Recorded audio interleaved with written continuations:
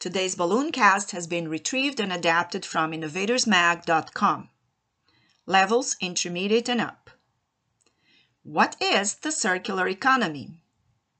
Headlines and press releases tell us policymakers and business leaders are focused on accelerating the transition to a circular economy. But what exactly is it they're all speeding towards? At its heart, the circular economy is about transforming how materials are used and produced to eliminate wastage.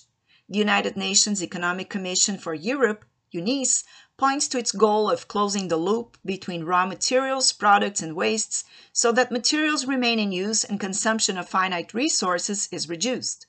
While countries and sectors would likely say something similar, the lack of an internationally agreed definition is slowing down progress in designing informed strategies, the UNECE said. Only with a clear understanding of what circularity means and a comprehensive measurement framework that allows for comparisons between countries or over time can progress be robustly monitored and accelerated. The lack of consensus to date on what a circular economy actually is has held back the development of standardized indicators, meaning that existing statistical resources only provide part of the picture. To help build this consensus, an international task force has been established.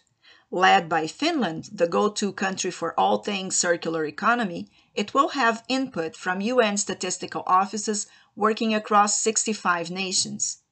The UNECE said over the 2 next years, the task force of 7 countries led by Finland, in close collaboration with the UN Statistics Division, OECD, Eurostat, and other international organizations, will clarify the scope for measuring the circular economy and will define key concepts focusing on meeting the information needs of important regional and global policy frameworks, such as the EU Green Deal, and on meeting the data challenges in such diverse areas as climate change and plastic waste.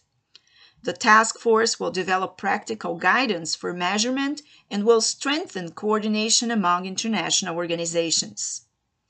Challenge anyone to come up with word associations linked to the terms circular economy, and the name of the Ellen MacArthur Foundation will be a common response. Its raison d'etre is to promote and advance the circular economy, and few can claim to have made the impact the foundation has made in mainstreaming its ideas and in taking forward initiatives that are designed to achieve circular economy ecosystems worldwide. In the Foundation's words, a circular economy is based on the principles of designing out waste and pollution, keeping products and materials in use, and regenerating natural systems. The efforts of the task force, along with the ongoing work of organizations like the Ellen MacArthur Foundation, mean an internationally agreed definition is in sight. And the Foundation is already leading the way in measuring circularity progress using Circulytics 2.0, which it labels the most comprehensive circularity measurement tool available.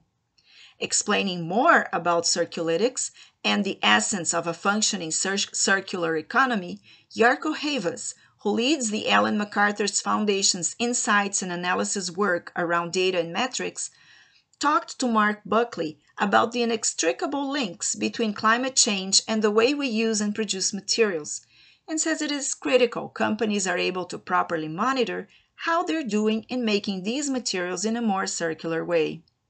We want to ensure companies report in the future on their circular economy performance to show how they're acting to have these positive impacts. How about you?